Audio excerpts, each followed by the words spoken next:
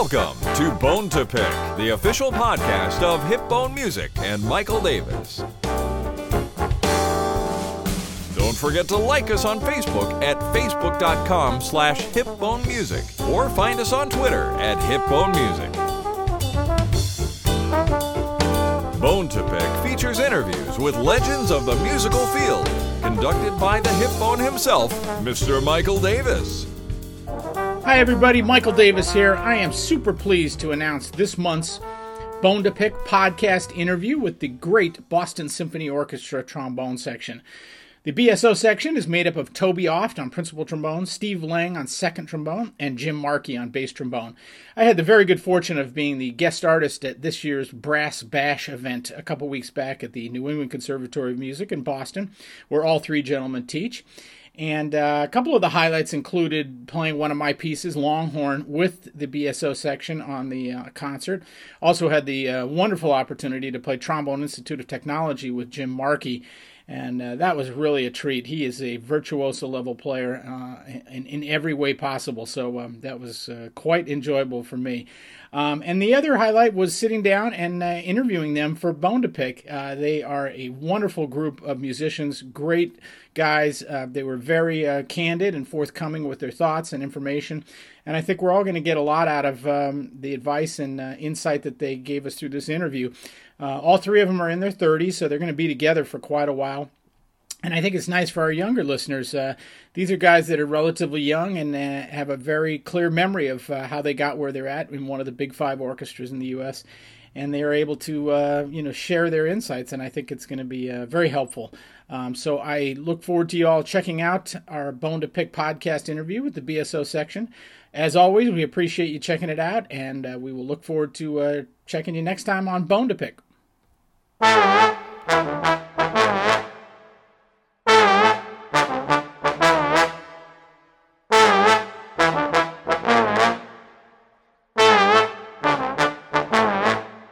everybody, welcome to Bone to Pick. We are coming to you today from Symphony Hall here in Boston, Massachusetts, home of the great Boston Symphony Orchestra. And our artists of the month are the Boston Symphony Orchestra trombone section. Principal trombone, Mr. Toby Oft, Steve Lang, the second trombonist, and Jim Markey, bass trombone. And just thrilled to be in Boston this weekend. I'm a guest soloist for the Brass Bash event tomorrow at New England Conservatory. Yeah, and thank you very much for coming. Oh, really looking forward to it. Totally my pleasure. And one of the highlights for me is getting an opportunity to play with you guys and play on my pieces. So that's going to be looking forward to that really a treat for me. And I really wanted to take this opportunity to sit down with these great young players and talk about their journey and what has led them to their positions in the Boston Symphony Orchestra. I think by all accounts, you guys are the hot orchestral trombone section anywhere in the world right now. People I talk to, there's a lot of energy and synergy about what's going on in Boston with your guys' section. And it seems like the timing of everything worked out really well. They followed a very established and great trombone section before them. Ron Barron, principal trombone for many, many years. Norman Bolter, of course, Douglas Yo on bass trombone. Great section. And now the window of opportunity there for you guys to form your own identity and create this great section that you're well underway doing. Toby, you joined in 2008, I think. It's 2010, and then Jim just this year in 2012, this season, I should say.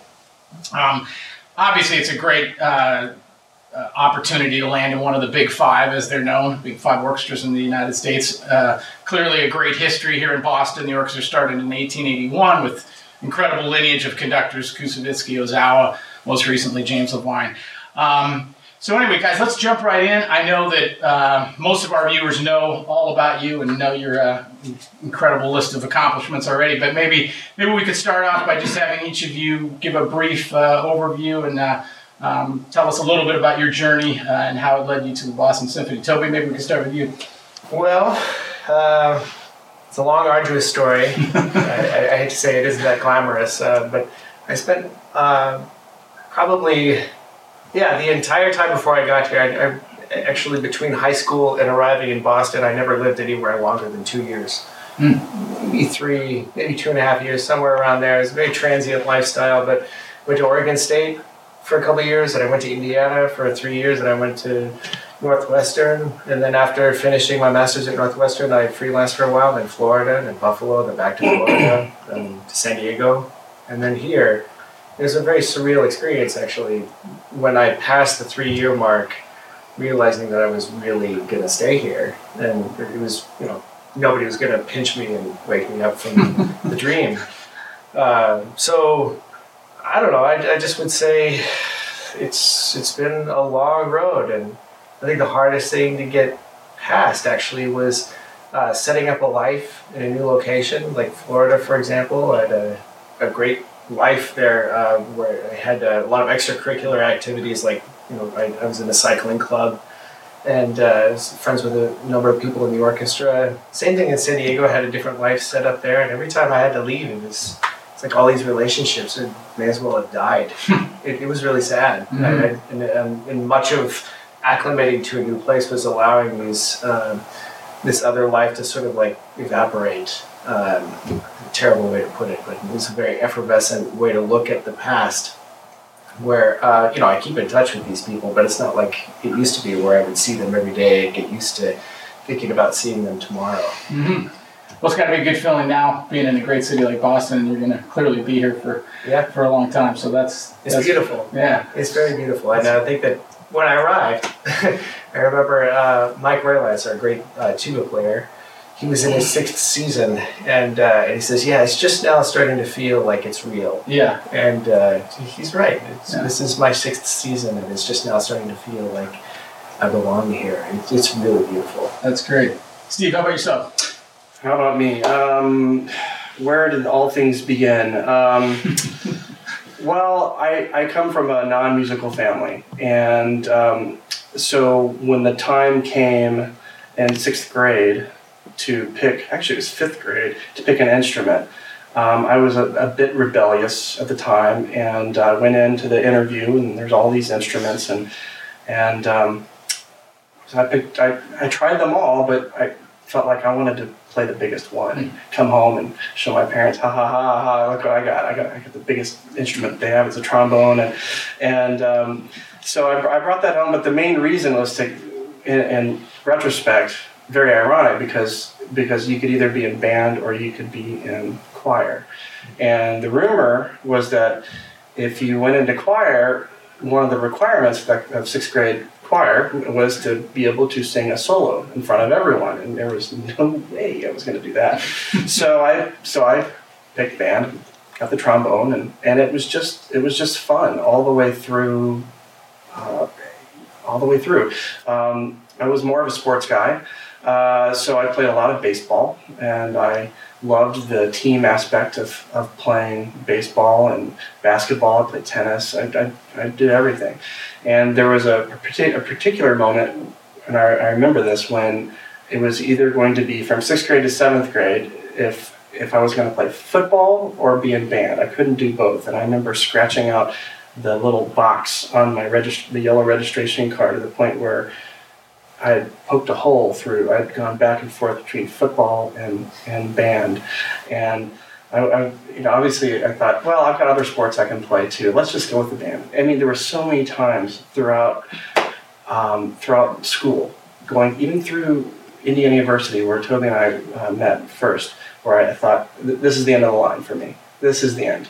Okay, that's fine. I'll still be a happy person, but something just kept drawing me back, and it was fun. So I ended up going to Indiana after high school, and then Juilliard happened, and after that, spent a year in San Antonio Symphony for a year, and then spent a better part of my life in St. Louis, 10 years there, until 2010, where the spot opened and gave it a shot, and here I am. So very happy to be here. That's cool. Well, I'm sure your time in St. Louis served your baseball. Yeah, it did. Needs quite well. Instant Cardinals fan. Instant. It didn't take long. It did not take long. Have you switched over now that you're in Boston? You know what? Because my 6-year-old son is a baseball fan, I am sure that it won't take long for me to become a Red Sox fan. Just through his fanship. Right. I'm sure it'll happen. That's good stuff. Jim, how about yourself? I know you've had quite a distinctive past, so maybe share some of that with us. Well, as for me, I mean, my getting started on on the trombone it was just through our middle school band, and my older brother played trumpet. I grew up in a family where we didn't have a whole lot of resources just for, shall we say, recreational activities. But for us, music was really important. It was a recreational thing. It was something you did for fun, either singing or being part of just enjoying music. And so band was just another way, it was another extension of doing that with the trombone. I never really even considered it as a viable career until I hit about 15, 16, and started doing well in all states and thought, oh, gee, maybe this would be kind of fun to do. And then met Joe Alessi in my junior year in high school. And he said, you really, if you're not getting lessons, I'm available and I'd love to work with you. And I said, that would be awesome. And so I go to Juilliard, and 1 year in high school, 2 years at Juilliard, and then I wound up in Pittsburgh. And after 2 years in Pittsburgh, I wound up in New York as assistant. I was there for 9.5 years, and then bass as effective June 2007. And then here this year. And if you asked me a year and a half ago, I would have told you I'm going to be a New Yorker for life. I grew up in New Jersey, and so I was very familiar with the whole tri-state area. And except for the 2 years that I spent in Pittsburgh, my whole life was centered in the New York area. And even a year and a half ago, like I said, I would have said I'll be a New Yorker for life. But when this position came open, it was the perfect timing. It was just the right job at just the right time, that if it come open probably 2 years sooner, or maybe even 2 years later, if the circumstances weren't what they were, I'd probably still be in New York. But being as it is, I mean, it's just amazing that I'm here. And I'm really, really glad and excited to be here.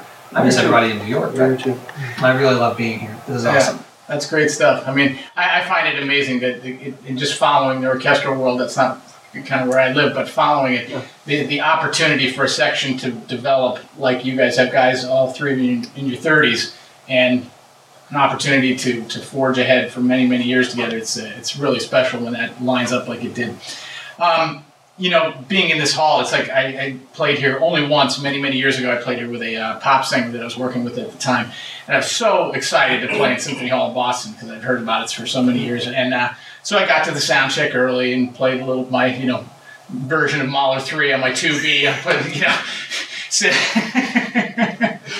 it's going to give you the heebie-jeebies just thinking about it. But anyway, I had a good time, like just trying to my orchestral fantasy. But anyway, all the kidding aside, it struck me as like the best hall I've ever played in, and I've been fortunate to play in a lot of them, like we all have. But I was amazed at how good the acoustics were and how good it just felt to play in this hall. So obviously you guys live here. This is your house. And I was wondering if you could talk a little bit about what it's like to play in Symphony Hall, and then also maybe if you just have a couple other halls that are favorites of yours that you've been able to play in throughout your career. Maybe, Jim, you want to start with you, coming from, you have a vast touring experience, which you all do, but you in particular have played around the world many times over. Yeah, sure. I mean, you have it right. The Philharmonic does do a lot of touring.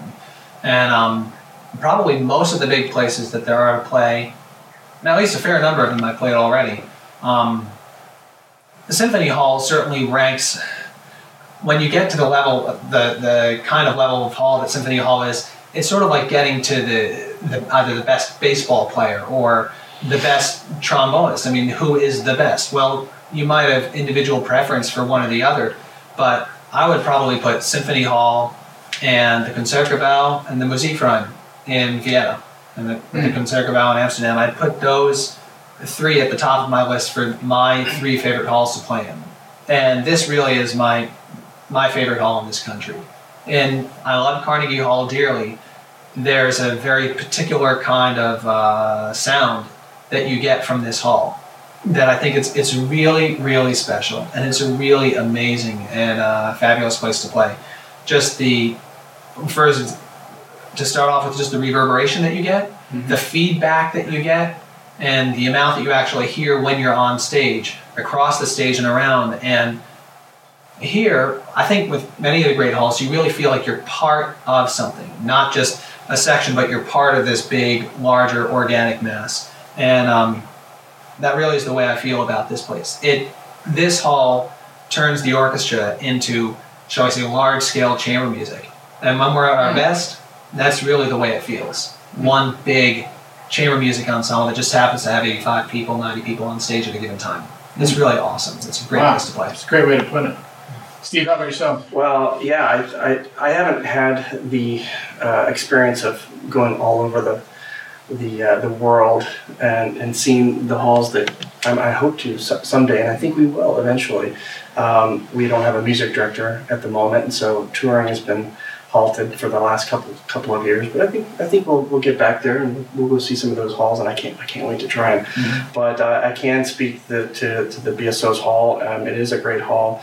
It's a great hall, and the thing is that I've taken the audition here, and I remember pulling out my horn and getting ready to play my first note for the audition, and wow, this feels really comfortable. It's a forgiving hall, and one of the great things about the hall, I think it's well balanced, and so it's not too bright, it's not too muddy, and then the sonics and the mid level, you know, if you have you've got treble, bass, and mid. You know, the mid is there too. It's not absent, and so it's just well balanced across the spectrum. And so that's one of the great things about it. And the other thing is that you feel like you can have lots of different shades of articulations. You can kind of sneak in, and you hear audience members say, "Where did you guys start?" Yeah, all I heard was just you were there, but there wasn't a perceptible attack.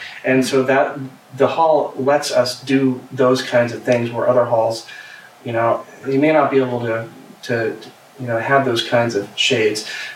Soft playing is one of the great things about the hall. We can do that, and here at the hall allows us to do that. I remember one of my first years here.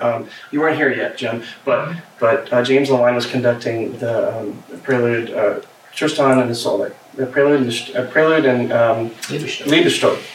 And when we get to Liebestod, there's this really great bass clarinet line, and then all of a sudden the whole orchestra stops, and it's just trombones playing a very, very pianissimo chord, and you feel really naked. And it's like, oh, we really can play soft. We really need to, actually.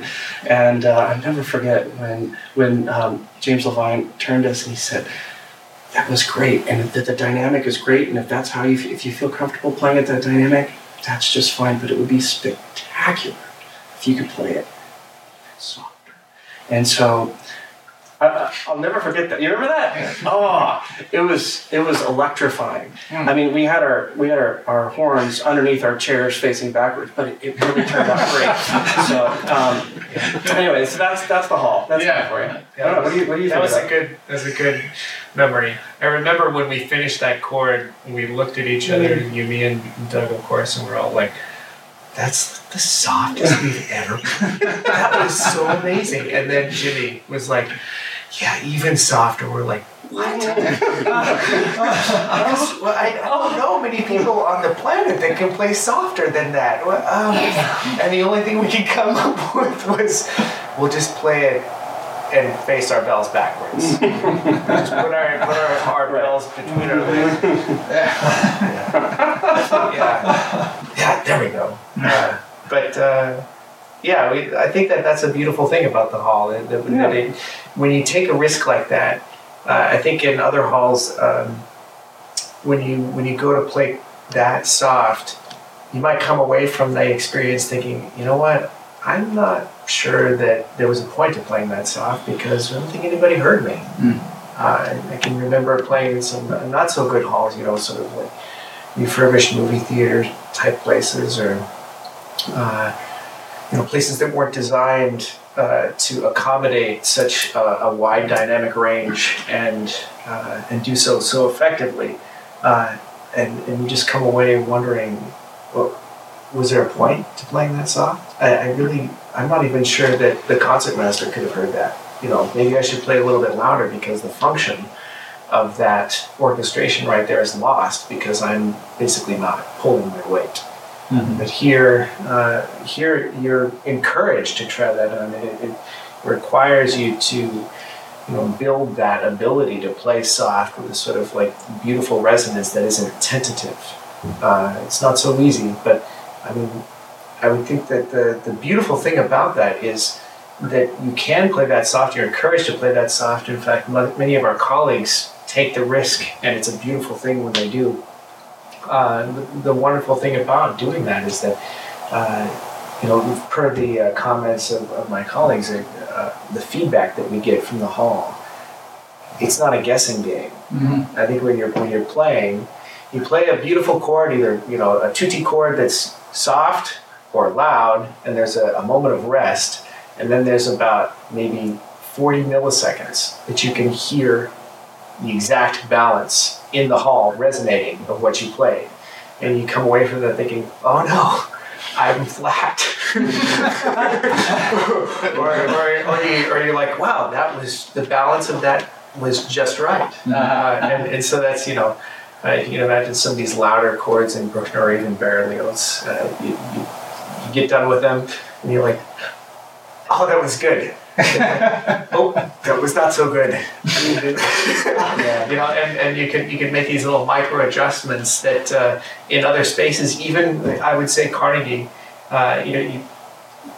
it's unfortunately somewhat of a guessing game. I think the wonderful thing about Carnegie is that you can hear across stage really well by comparison to many halls in the U.S. that I've played in Europe. But in most halls, it's much more of a guessing game, and this warm resonance is something that you need to hear everybody playing with. And if you aren't matching style or rhythmic style, I should say, that would be like note shape. For example, Hungarian March or Die Valkyrie come to mind. How much bom ba ba or ba ba ba to put on there? If you're not matching the people around you, it's not because you can't hear it, it's just because you're choosing not to. So it really encourages great ensemble technique, as Jim indicated in his answer. I think you could hear as if you were in a chamber ensemble, and it's just a fantastic experience, whether you're playing pops, chamber music, or in the orchestra. It's an extension of all of our instruments. Great way to use it. Yeah. Great way to Yeah, well said by all of you. It's really good insight into the specialness of the hall. Let's talk for a moment about the role each of you plays in the makeup of the section. Maybe I'd like for each of you just to give us a feel for what you feel your role and responsibility is to the section, and then also maybe what you look for from the other members of the section. I know Jim and Steve, you guys have played all three chairs, and I'd like you to maybe address that as well. But Toby, why don't we start with you? You're the principal player. What do you maybe talk about those factors? Well, I think the best way I can answer that is to say the experience that I gained just observing my colleagues, effective and not so effective, as I came up through different orchestras, and I found that the brilliant players seem to celebrate the brilliant people around them. I mean, they, in addition to being fantastically gifted on their instruments, they were acutely aware of the intelligence and the gifts brought by other colleagues, and I am truly surrounded by brilliant people. So the experience of the gentleman on my right, it would be foolish of me to not make room for that or even celebrate that in every possible opportunity. But the truth of the matter is, in all the brass, I am surrounded by brilliant people. And I consider my job to sort of match Tom and Jamie as best I can. And then... who were the, just for Tom Rolf's principal trumpet, and Jamie Somerville, principal horn. Okay. In every ensemble situation, that would be everything from pitch, rhythm, and dynamics, especially to try to make sure that we're all on the same page. But then oftentimes that won't agree with the trombone section, notwithstanding the tuba as well. And so there's a constant dialogue that has only been a problem if we stop talking. If people just assume that everything is great, it's like we have a great week and then the next week it's not so great, and then we have to start talking again. And we sort of combine intelligence, and when I say that, that sort of suggests that we're always in constant agreement. That's very much not the case. And it becomes a discussion, and sometimes we don't have time to discuss, and then we just do our best to keep the hierarchy of melody intact. Or typically, if the top voice is leading, such that if Jamie has the melody, we need to do everything we can to facilitate his phrase goals and dynamic range. Likewise, if Tom is also leading and there just isn't time for the discussion, we just go with Tom. But if there is opportunity for discussion, I think oftentimes we're all working hard to communicate with each other, and that might be one of the gifts of youth, or it might be one of the best gifts of being surrounded by intelligent people, is that they're really eager to share the responsibility of keeping it at such a very high level. And when anybody tries to do that all on their own, it becomes very problematic, and that dialogue disappears, and going to work isn't very fun. So I think what Toby's talking about in simplistic terms is just one big team. And so that's the way I like to think of it, because when I was, like I said before, I was a sports guy, and I was on the baseball team, and so a lot of times I'd play right field and I wouldn't get the ball for 6 innings, and the ball would come. Oh, everyone's reliant on me now to make the play. And that's kind of how we function as a section, because we're not really that important every time we pick up our instrument. Sometimes when we pick up our instrument, it's really important. Sometimes it's really soft, like in the Wagner's, Liebestod. Or sometimes we have to know what our role is, what our function is, and within the section, we all have our roles too. And I think Jim and I could both talk about playing all the different roles within the section. First trombone, second trombone, I've even played some bass trombone, and doing that has really opened my eyes to see that, there are certain challenges. You see chords built in such a way that it doesn't happen very often, where the third of the chord is in the bass trombone, but when it does, you really need to know that that's what's going on. Because you really need to know. Indeed. So things like that, or we also really need to know that the air just comes out of the bass trombone a lot quicker. So we have to, as the first trombone, second trombone, checking, okay, can we breathe here, or can we make this phrase? How do you feel about this? Should we have a group breath, or should we stagger our breathing? And so we're always mindful of what the other part is doing, and that's the great thing about the section, is we've all done this now. We've all played all the parts. I mean, maybe no bass trombone for you, but okay, well that's okay. That's okay. But that's just been one of the really neat things. As a second player, I love playing second. Sometimes, a lot of people think of it as an unheralded position. But I think I happen to love it very much because I'm part of the team, and try to make the section sound great with great pitch, good sound. And but there just every once in a while something will get thrown my way, where I get to put on the principal hat and Scheherazade, Tuba Mira, where it's just me, and I relish those opportunities. Or sometimes, and a lot of times, actually probably more times than not, more times than putting the principal hat on, I get to put on the bass trombone hat, and I love that. So I like being kind of a chameleon, go either way, from first to bass to just second, and I just love it. It's really a lot of fun to sit next to these two guys. Yeah. Jim, how about? Well, I mean, it's as Steve started on. Every member of the section has their role and has their responsibility, and I've got a meaningful and very real responsibility to contribute. And my contributions might come in the way of when, as Toby said, we were discussing things. There might be things that I have to say, and I can feel very free to say them. Yeah. At the same time, it's also my job to respect the leadership. And when all is said and done, somebody has to make a decision, especially if we don't necessarily completely agree on how to do something or not. It's my job to respect the principal's authority. And whether in New York with Joe, or whether I was assisting and sitting first when I was in New York, and David and Don would do the same thing. They would say, how do you want to do this? Or I could look down and say, I think maybe we can try not breathing there.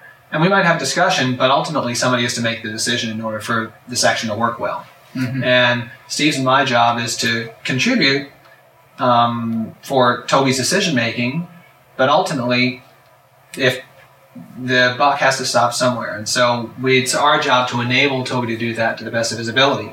The cool thing about the bass trombone chair is that most oftentimes I'm the lowest voice of the trombones, but sometimes I'm the middle voice, the second lowest voice of the whole brass. Sometimes the tuba and I are in a unit, and so my job is to understand where exactly my role is. Am I with the trombones? Am I with the tuba? Are we all part of one big thing? And what needs to come out and what doesn't? And it changes. If I've got to play something with Mike Roylance, our principal tuba, maybe I'll put a little bit more guts in the sound, or a little bit more zip in the sound, just to work within his. Whereas if we're doing something with a section, I'll try to either warm it out or make sure not to be too much, so I'm supportive, while allowing Toby's voice on the top to sit on top of that I'm having to push. So it's a really cool function, this particular position. But they all have jobs and they all have responsibilities. Steve's position, whenever I've played second, it's always been, hey, you got to be the meat in the sandwich. You don't want to be one. You don't want to have two thick slices of bread and one little slice of bologna in there. You got to have enough meat to match what you got on the other side. Well, and the great thing is we talk about this. It's a constant communication about balance, pitch. You hear enough of me? And so you have to throw the ego out the door and just say, hey, are we balanced here? Are we not? Let me know. And so luckily we've got that here. Mm-hmm. And that's the great thing about this section. Yeah, it strikes me, even when you guys were talking about the hall, one of the qualities that kind of underlies everything is that you listen. You guys clearly have immense talent levels and abilities, but if you're not listening all the time, and I think it transcends genres of music. Where I live in the commercial and jazz world, you have to listen, and you have to react. And good point that you're making, Jim, is that somebody has to be the buck has to stop somewhere in terms of articulation, dynamics, et cetera, et cetera. But by the same token, I can tell just by the way all three of you are, that's part of the huge success you're having, is that you clearly all listen. And that, I think, is, for our viewers, I think it's a really important thing for young players to understand that even when you get to this elite level, it's constant listening and constant, kind of musical flexibility. We all do, but you three have an important connection and relationship with the great Joe Alessi. I was fortunate to interview Joe a couple months back for this series, for the Bone-to-Pick series, and he was as inspiring as ever. He's as fired up as he was when I first talked to him 30 years ago when he was at Curtis, and we had a great time seeing him and talking with him, and we had a really enjoyable afternoon. At any rate, I know all three of you have a connection with him, and if you could share one quick memory or one quick thought, or one of your favorite thoughts about Joe.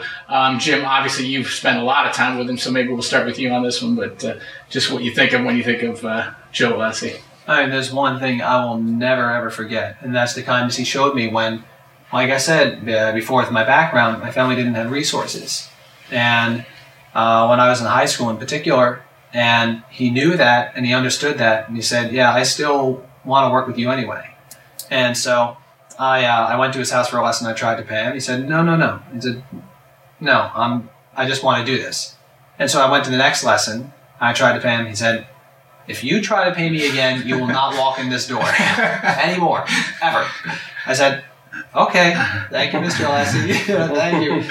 And just this generosity of giving up Saturday mornings and that kind of time with me, I will never forget that. That will always be, and he will always have a very, very special place for me for that very personal connection that he was very magnanimous about. It was wonderful. That's a great story. Steve? Well, I can't say enough great things about Joe. He emerged in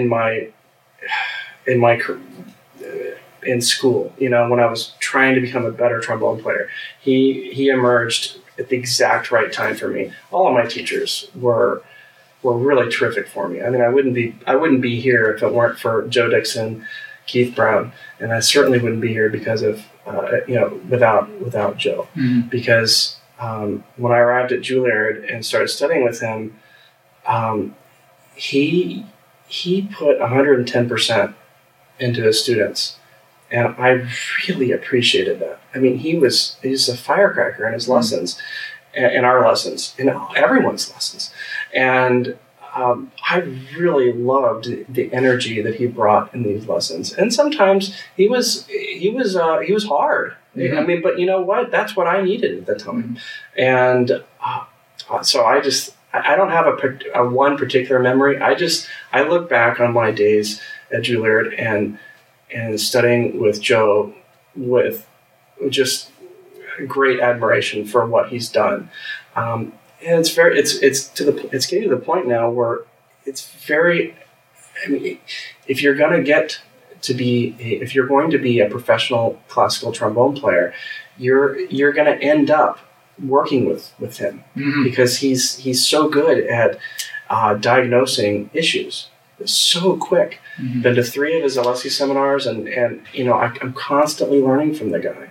I saw the interview that you did with him, and there were things that it's a gold mine of things that you can learn from him. So yes, so that's all I have to say about Joe. Yeah, cool stuff. Yeah. I can't say I have the same connection. Unfortunately, I didn't get to go to Juilliard. Unfortunately, but I did take lessons often. When I was in Chicago, I finished my master's, and I didn't know what to do, so I started freelancing and taking as many lessons as I could afford. And one of the people that helped me was Mark Fisher, and I said, I think I need to go to Juilliard. And he said, why? And I said, it just seems like all the people that have success I admire are coming out of Juilliard, and I just have this small window of opportunity before it's practically irrelevant for me to go, just because of age or time of life. And Mark said, it costs a lot of money to live in New York and to move. Why don't you just fly to New York as often as you can and get lessons? And I thought, well, that doesn't sound like a bad idea. So that's what I did for 2 years. And I got lessons whenever I could with Joe. And that was at a time in my life when I really needed Joe, because the pervasive way to play in Chicago is to focus on breath and buzz. But I had just changed my embouchure, and there were some things that he was able to address insofar as the structure of my embouchure to make sure that it was intact and I could continue on. With the two together, I was able to continue my career as well or better than if I'd gone to Juilliard. And the fact that he made himself available was great. But the best thing about it was I knew that I needed to get my butt kicked. Now, there's not a shortage of people that want to give you a hard lesson. But the truth of the matter is, if you go to somebody and you get your butt kicked in such a way that it eviscerates your confidence, it can be very damaging, in fact. And I've had a couple of lessons where I just am so embarrassed that there's all these details I'm not able to take care of. I just wanted to hide under the chair for the remainder of the lesson period. But with Joe, he always seemed to know exactly what issues not to let go of. So this is really important. If you don't focus on it, you're not going to find the success you deserve. And I remember he was being particularly rough with me in one lesson. I was loving it.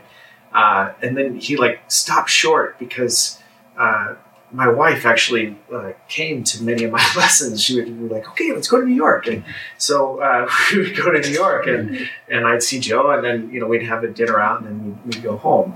And so she's sitting there and she's in the background, and Joe just finished no, you have got to fix this, and then he stopped and he realized, oh yeah, Andrea's in here, and then he righted himself. He's don't think I'm gonna go easy on you just because your wife's in here. That's okay, Joe. That's why I'm here. But so the fact of the matter is that I'm sure we have the skills with all of our students to just give them a laundry list of things that are wrong with their playing. But to give them a laundry list that has 3, maybe 4 elements that are actually within their ability to fix and will make the most difference, so that they leave with a sense of progress, and that success is available just via hard work. That's what I got from Joe, and that's exactly what I needed. That's well said, actually. Yeah.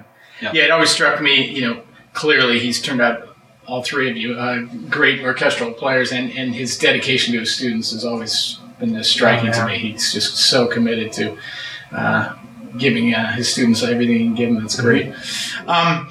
Just to change gears a little bit, I've heard it said that the three most solvent and well-endowed orchestras in the United States are Boston Symphony Orchestra, Los Angeles Philharmonic, and the San Francisco Symphony. Whether that's completely accurate or not, I don't know. But it's clear that the BSO is on solid footing, and that your guys' positions are in great shape.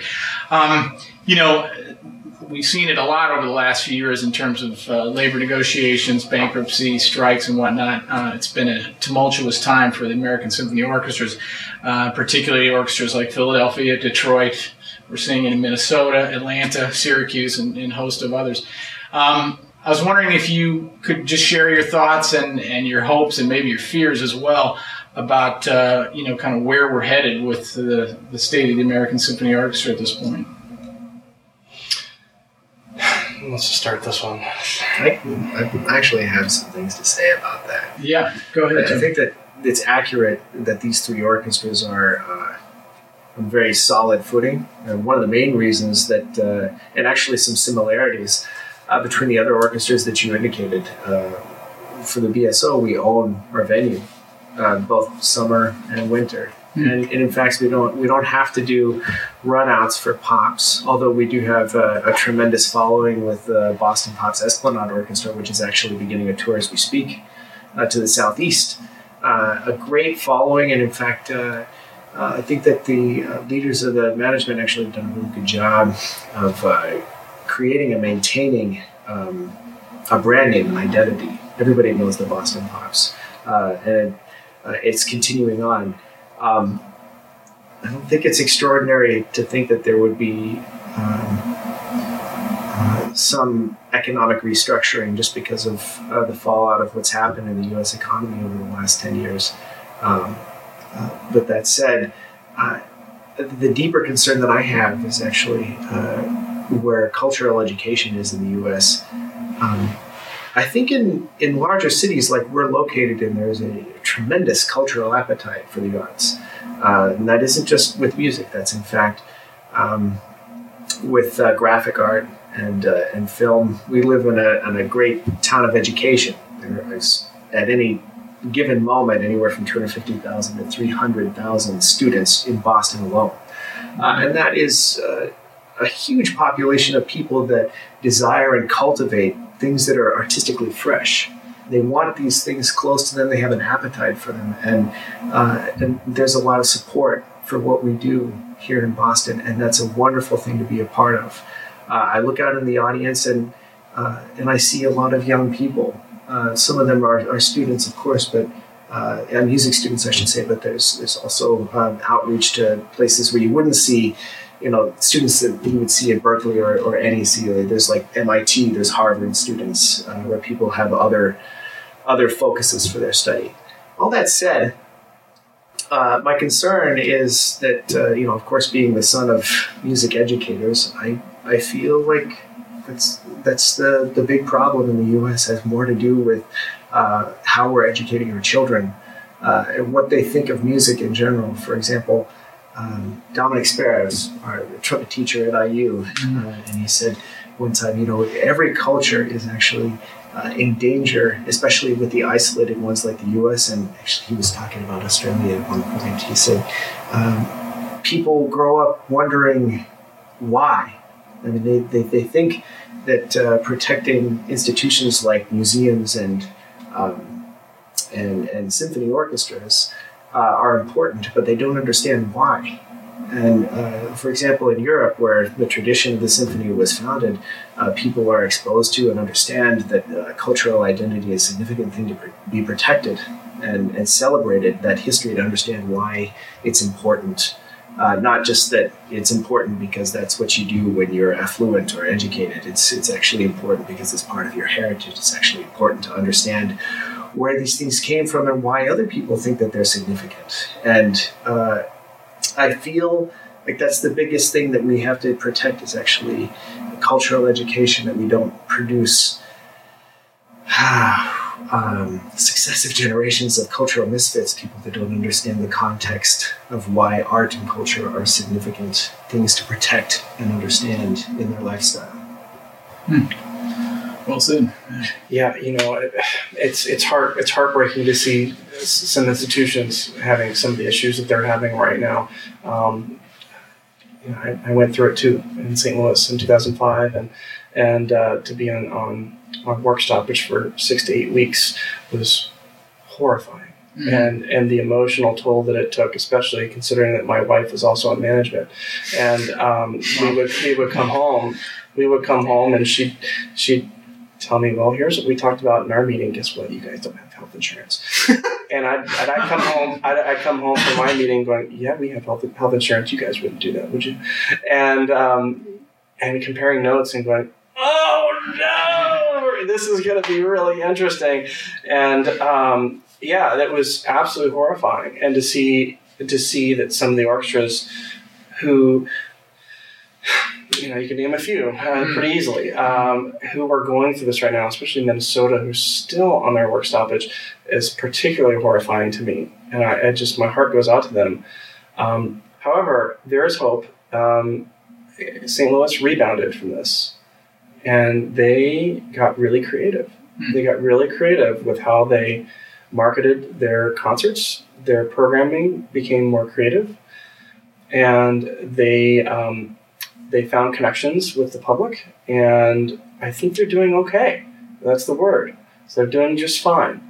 And the one thing I can say is just there is hope, but we have to be creative, and the education not only has to happen with the younger generation, the kids, to get them to love music, and it's great. It's another extension of who we are, and a way to be creative in ways other than just with crayons, and just lots of different ways, but also creative in how at the managerial level, to be creative, to get to bring new audiences in, and it's not just classical music. I mean, one of the things that the St. Louis Symphony did is they started playing more pops like literature. They'd have a John Williams night. They'd have a Star Wars night. Hey, if you like the Imperial March, you might want to come to the Planets by Holst in a couple of weeks. And so that would be a way to kind of, hey, come check us out. It's a really nice time. So that's what I say about that. Yeah. That must have been an interesting dynamic in your household. Between yeah. We had a red line in the house. You cannot cross. No, but we came out of that just fine, and we knew it would be fine. But yeah, it wasn't easy. But it's not easy. It's not easy. I mean, I'm really feeling for those orchestras who are having trouble right now. But I know that there's hope out there, and I think I'm just very hopeful that things will turn out. Mm-hmm.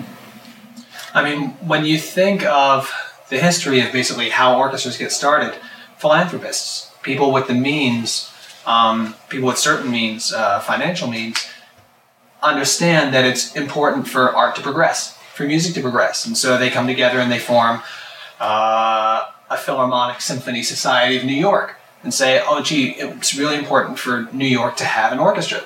And that's how it all gets started. And then eventually, as it gets bigger, they decide they can't run it themselves. They hire a management. The musicians get better. But it's because with the underlying understanding that music and art are important. And to getting at what Toby was getting at, when we look at the state of education nowadays, is math important? Yes, it is. And are good language skills and verbal skills important? Yes, they are. And is science important? Yes, it is. But so are sports. And not necessarily professional sports. All sports. They're good. They promote teamwork. They have their place in society. And people who are really into athletics would support that. Music is very much the same way. It is really, really important that as part of the culture that we be able to play. Children play and adults play to a certain extent. We have recreation, and it's really important for us to keep that in mind when we go about with educational institutions. And what we're finding more and more is in public education, as we pull away from those things and focus on certain individual aspects of a child's education, you start to ignore other aspects of their growth. It becomes difficult in colleges because colleges want to see well-rounded people. So, yeah, good SAT scores, and you have to be involved in all these different activities, and yet we're not providing a means within the educational system necessarily to allow that to happen, because we're focusing exclusively on certain aspects, whether it be standardized tests exclusively, or just those particular individual subjects. We need to educate the entire person in all aspects. When we do that, you start to see that all of culture and preserving culture, that's how you preserve it, is you educate the youth that, hey, this is important. This is part of who you are. It's part of the American culture. It's part of the greater world culture. We have to keep that in mind. Mm-hmm. Yeah, good. All three of you, interesting vantage points to answer that question. All three, really good thoughts. I think it's really valuable for our listeners and viewers to hear from great players of your guys' generation. Clearly, all three of you are in that category. You're in the process of shaping these brilliant careers, and at the same time, you have a firm grasp on what it took for you to get to the elite level that you guys have all gotten to. All three of you teach here in Boston at New England Conservatory. You guys are active worldwide as clinicians and giving master classes and give a lot as far as teachers go. Can you share your insight on what you guys look for in a young player that might be applying for New England Conservatory, another great music school? And then also maybe an extension of that, what you look for in terms of a young player who's just getting out of school, looking to possibly sub in the Boston Symphony. I can't say win a position in Boston Symphony. I think it's going to be a long wait. But maybe they're looking for a position in another orchestra, or subbing with you guys or in the Pops Orchestra, whatever it might be. But kind of those two things, what you look for from a development standpoint, and then after they get through a conservatory training. Sure. Well, when you look, we just had NEC auditions not too long ago, a couple of days ago actually, and I think one of the things that I look for is someone who comes in with something to say, and if they miss a couple notes, or if they chip a couple things, or if the pitch isn't quite right, or the slide coordination isn't quite right, but they have something to say and can communicate, and they have thought about what the overall scope of the piece says. And if they're able to make a phrase, those are the things I'm looking for, because I think all of us we can give them exercises. We can kind of teach them, okay, here's what you do. Here are things to work on this. But sometimes it's harder to pull passion out of students. I mean, I want the passion to be out there on their sleeves, and that's the best way that I can work with a student. At the professional level. For someone coming in to play with us, you're looking for someone with great radar, someone who listens really well, someone who understands functions of chords, understands that, they've got the fifth, you can't be too low on that, or they've got the third, you can't be too high on that, and constantly adjusting and constantly listening, and understands the style. Those are the basic things, and just good people, just a good person, fun to work with, affable. Those are the things that I hope for. What about you guys? I love it. I couldn't agree more. I mean, but I'm sure we all agree on that level. Yeah, I mean. Dr. Suzuki, Shinichiro, I think is his name, Suzuki, who developed the Suzuki violin method. The way he looked at music was that he was looking at his students and saying, all Japanese children learn to speak Japanese. So why shouldn't all children have some kind of musical development? And he looked at music as a language. And so I like to take that same analogy when I have students that come in and they come into the college. If music is a language, okay, do you understand the language that you're talking in? Yeah. I mean, do you come up there in terms of what Steve was saying, do you have something to say? Do you understand the basic musical language? How basically to structure a phrase? So that if you look at language and you say, do you drop at the end of a question? Or do you drop at the end of a question?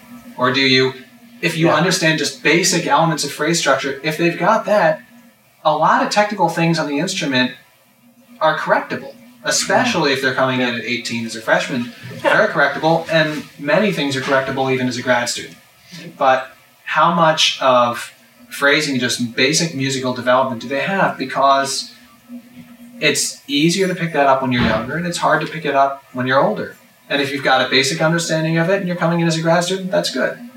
If you don't have a great understanding of it, it's tougher. Even if you play the instrument really, really well, if you don't understand the basics of good phrasing or good decision making, it can be tougher. So what I'm looking for specifically are people who just understand it and get it because they listen to it and they know how it works, basically. Yeah, I mean, you can tell. You can tell if they're passionate about it. You can tell if they put on a trombone solo CD just for fun, just because they like listening to it. It's not because they have to or their teacher told them to. It's how did Kristen Lundberg do this, or how did Joe Alessi do this? And you can see this in students who are truly interested. How does this work? So that's what I'm looking for. Yeah. I gotta say, I found this to be interesting. Actually, this is the first time that we sat in on NEC auditions together, the three of us. I just found it really interesting that we're all very effective teachers, but the things that grab hold of us in an audition is always the same. So, and this is not good or bad; it just is. It's like you want to choose a student that you're both going to thrive. The teacher and the student are going to thrive together to realize success in the individual, the student, that is to say. For me, the thing that I get excited about is seeing the killer instinct. The reason is because I was not very talented, especially after I changed my embouchure. In fact, I felt often dismissed by teachers. That's not to say that I had, a bad experience with some of the notable teachers that I have had. It's just I didn't always feel like teachers were eager to spend that extra effort, to be my mentor. But I just had this innate stubbornness, and I would say it's my own killer instinct that I was going to make success happen regardless. And when I see that sort of quiet killer, I get excited. I love it. Because I know if I can't give them all the answers that they need, they're going to find it anyway. And, it's sort of me, like, suggesting that I don't always have the answers. It's like I do everything I can, but I might not be able to give them everything that they possibly need. What are some of the traits of the killer instinct? Traits of the killer instinct. I'm curious. Well, I don't mean to put you on the spot. No. I think it's an excellent question because it's sort of it's an unfortunately vague answer. Killer instinct. So what, you want me to be packing a gun? What do you No, it's like it actually has to do with and this ties into the other part of your question is something that John Swallow told me, who made a great living freelancing. At a time when you could make a much better living, I think, freelancing than you can now. He built a tremendous career, but he would talk about the most you could hope for when you come in to freelance is to sit down and have quiet confidence. Not like jovial confidence. This is sort of like, hey, did you hear me nail that one? You've heard about that. So you don't really want that so much. And you don't want somebody to come in and just be like, was that good enough? Was that okay? God, I can't quite figure out the pitch or the rhythm here. Can you help me with that? I'm trying to play my part. I'm not gonna hold your hand while you try to play second. I need you to just be on me, like wine on rice and a paper plate in a snowstorm. okay, just be on me and have that quiet confidence that, if you don't get it this time, you'll get it the next time, and it's not going to rattle your cage if you miss it both times. It's okay. So to me, that's the killer instinct. You have to have an agenda, of course, but that sort of quiet confidence is sort of like a person that's sitting in the back of the room with a sniper rifle. It's going to happen no matter what. I get super excited about that. As far as the other part of the question, I think that the advice that I would give somebody that's aspiring to be a freelancer, it's hopefully on to bigger and better things, is when an institution like the Boston Symphony or the Boston Pops is looking to find a sub, there's any number of people that they can call that will do a great job. The fact that somebody gets called has as much to do with their incredible ability on the instrument as it does to our desire to hang out with them for 2.5 hours. There's people that, they don't pass the weirdness test. And look, we've all got our stuff, our bag of rotting vegetables that, is just, we've all got our stuff. And but if yours is especially smelly, it's really not so fun to give you a call and sort of deal with that while we're trying to make ourselves look and sound pretty. So you gotta pass the weirdness test. You have to be the sort of person that we'd want to hang out with for a week and have a good time. But then also there's that quiet confidence. Yeah, you gotta cultivate that. You have to practice it, just like a lip slur. I mean, I'm not by nature a confident guy, but I absolutely practice it. Practice your game face. Yeah, that's a great piece of advice. Well, in addition to being members of one of the great symphony orchestras in the world, you guys, all three of you, are active as soloists, as chamber musicians, as clinicians, as teachers, wearing so many different hats and looking forward. What are your individual goals for, say, the next 20, 25, 30 years? Doug Yo imparted a great Kleinhammer saying, "Inch by inch, life's a cinch. Yard by yard, life is hard." And anytime I start thinking that far away, I get really stressed out. I start thinking things like, God, I really hope that I can retire gracefully and I'm not fired because I just sound bad. I hope I can make it to the point that I can, get my pension and then just gently let somebody else take over for me. I don't know much, but I'm reasonably sure that's going to happen. Well, I think that, this is probably the best opportunity to make it said than other. There are injuries that happen. And I think the BSO is, by comparison to other trombone sections in the Big Five, a lean section, minus a player. And so that situation would be, I think, have a stronger possibility for injury than others. And if somebody were to sustain an injury, it'd probably be me. So I'm very careful about that, and I think about when we have Tanglewood in particular can be very taxing. We'll go from Heldenleben to Mahler 2 to Berg 3 pieces to Beethoven 5 to Mozart Requiem, all in the space of 2 weeks, and it hurts, and I come away from that and thinking, okay, how can I not only sound good but thrive in this environment? And I keep coming to this conclusion that we're in a lean section, and as much as I would like to take a risk here, I think I need to be careful. It's not a fun way to be, but I do think about, I sure hope I can make it to 58 and not be fired because I sound bad. So that said, I would love to have, if that were to happen, I would love it if I could have a few recordings out there that are of me sounding good, like I deserve to be here. And I would like it if I could have a few students that were able to generate similar amounts, if not more success for themselves than I was able to generate for myself.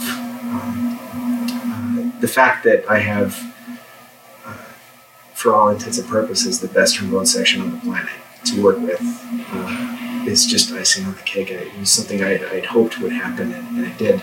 So I hope that these other goals that I have for myself will happen as well. But as I said, when I start looking that far down the line, it gets really stressful. And so I start thinking, okay, well, I got to just look an inch away, and then everything seems doable for some reason. Yeah, that's good. Well said, and I appreciate the candor. That's great. Steve, how about yourself? Well, I think for me, I just want to continue. My goal is to just continue to be passionate about the trombone. And I agree with Toby. I think it's just I'm so fortunate to be sitting between these two fellows and continue to be, and these guys are very passionate about what they do. And so it's infectious, so I guess, as a section, I want to continue we have our own goals, we want to, and maybe they're not so measurable sometimes. But I think we all agree that we want to continue to be passionate about what we do, and when we end up in about 15 years playing Tchaikovsky's Sixth for the 100th time, we can still find new and unique ways to approach it. Because I actually feel confident that we're going to be talking about the nuances of articulation 15 years from now, and I'm excited about that because we grow as people, we grow as musicians, but we all have families, and at the end of the day, that's what's really most important to all of us is our family, and then we have our family, the three of us. It's kind of like a marriage. Well, not really. It's an arrangement. yeah, but you get the idea. Sure.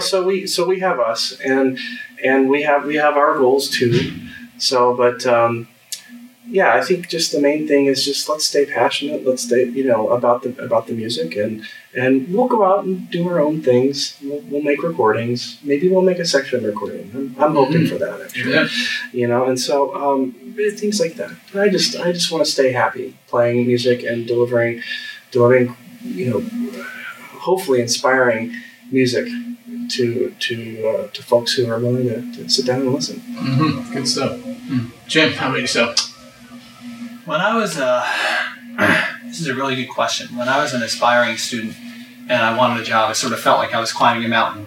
And as Toby said, inch by inch. And it was like, with all my lessons were about moving by those inches necessary to go forward, because that's how we progress. And I used to think that, all right, I'm climbing a mountain, I can see the peak there, that's a job, that's employment. And so finally, I got a job in the Pittsburgh Symphony. And then I realized, oh wait, I'm at the top. Oh shoot, I couldn't see. There's another ridge and there's another peak out there. All right, that's the Philharmonic. And then you get there, and then you realize there's another ridge and another peak. And I used to think that the peak was finding employment. And I've since realized that these are just steps along the career. And if I get into, climbing Mount Everest, I feel like, okay, maybe I'm at base camp 2 now.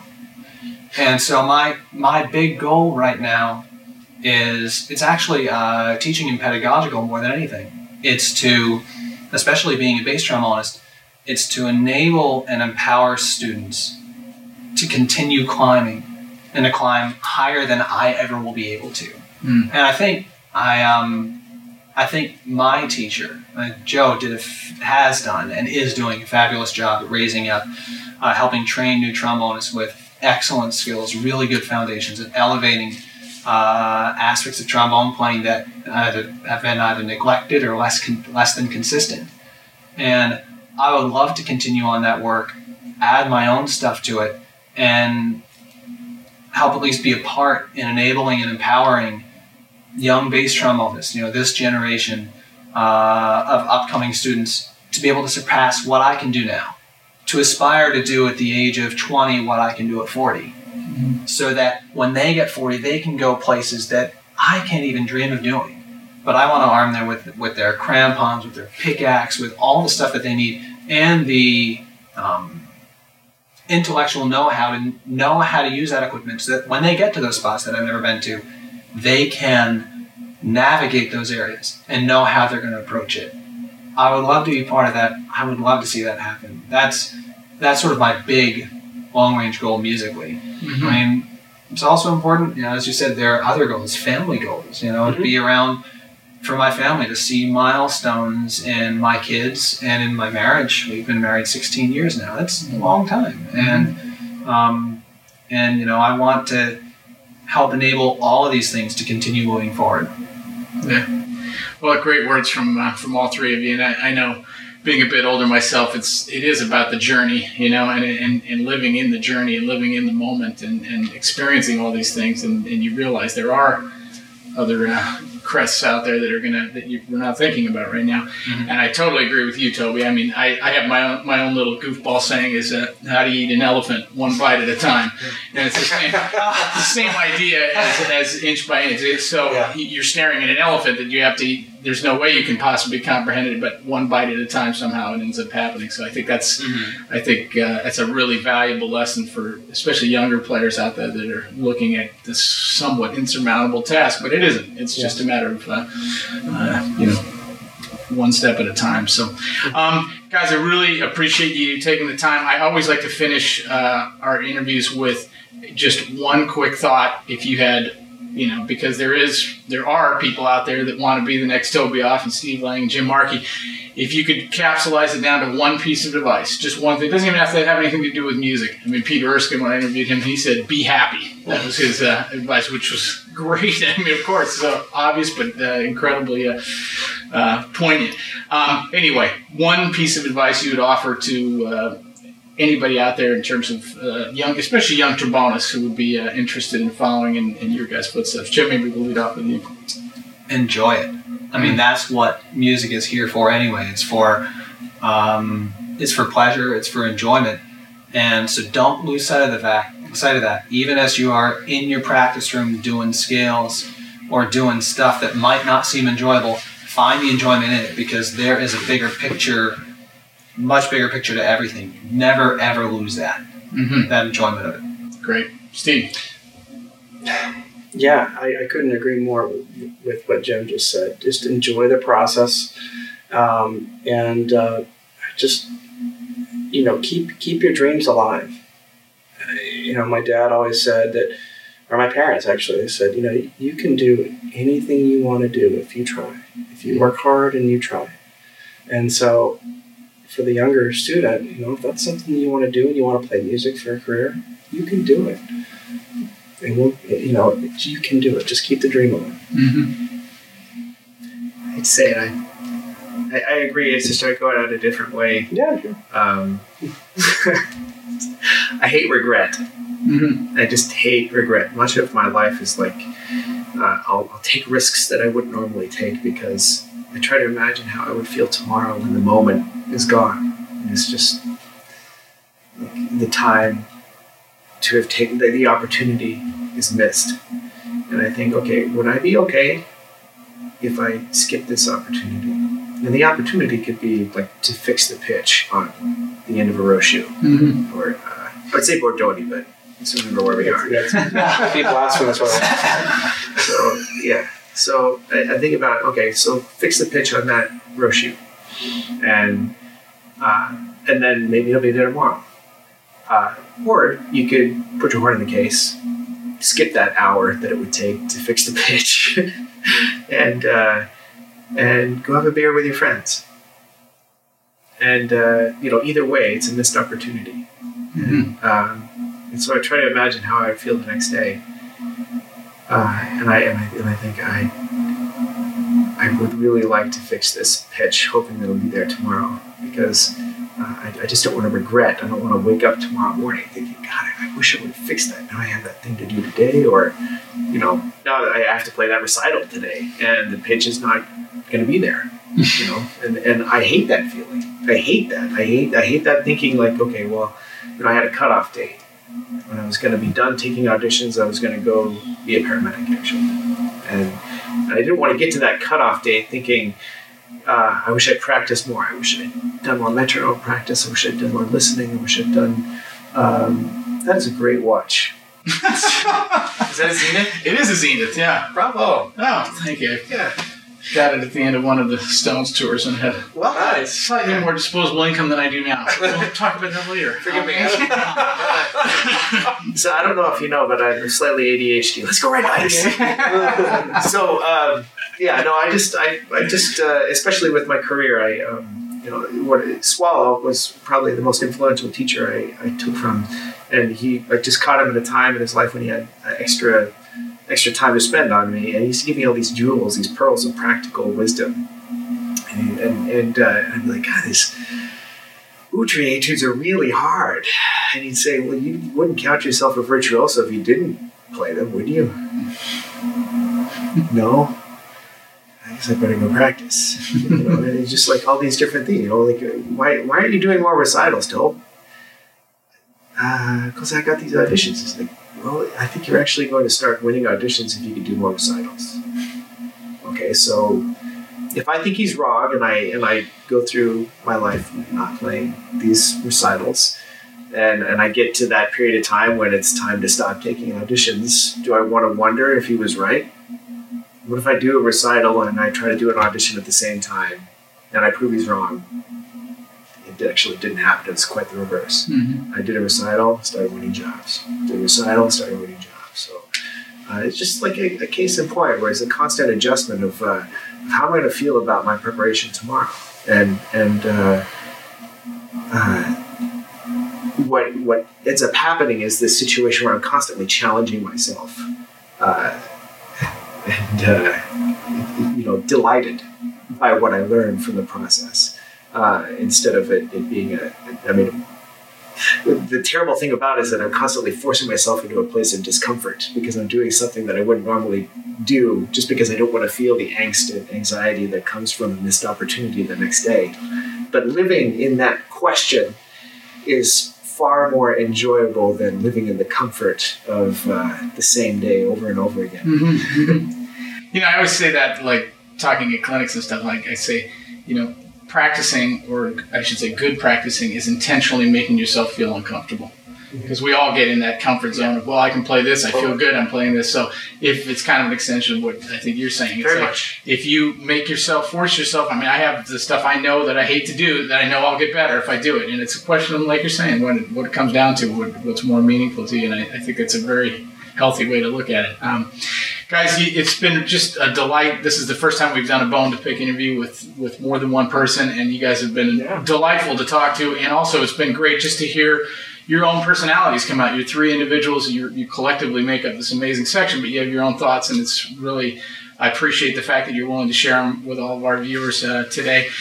For those of you who are fortunate enough to come to Boston, make sure you come hear these guys and their amazing orchestra. They make musical history night after night, and they're going to be continuing to do so for many years to come. So make sure you check out the great Boston Symphony Orchestra trombone section. Jim, Steve, Toby, thanks so much for being with us, and we will check all of you next time on Bone to Pick. Thank you very much for listening.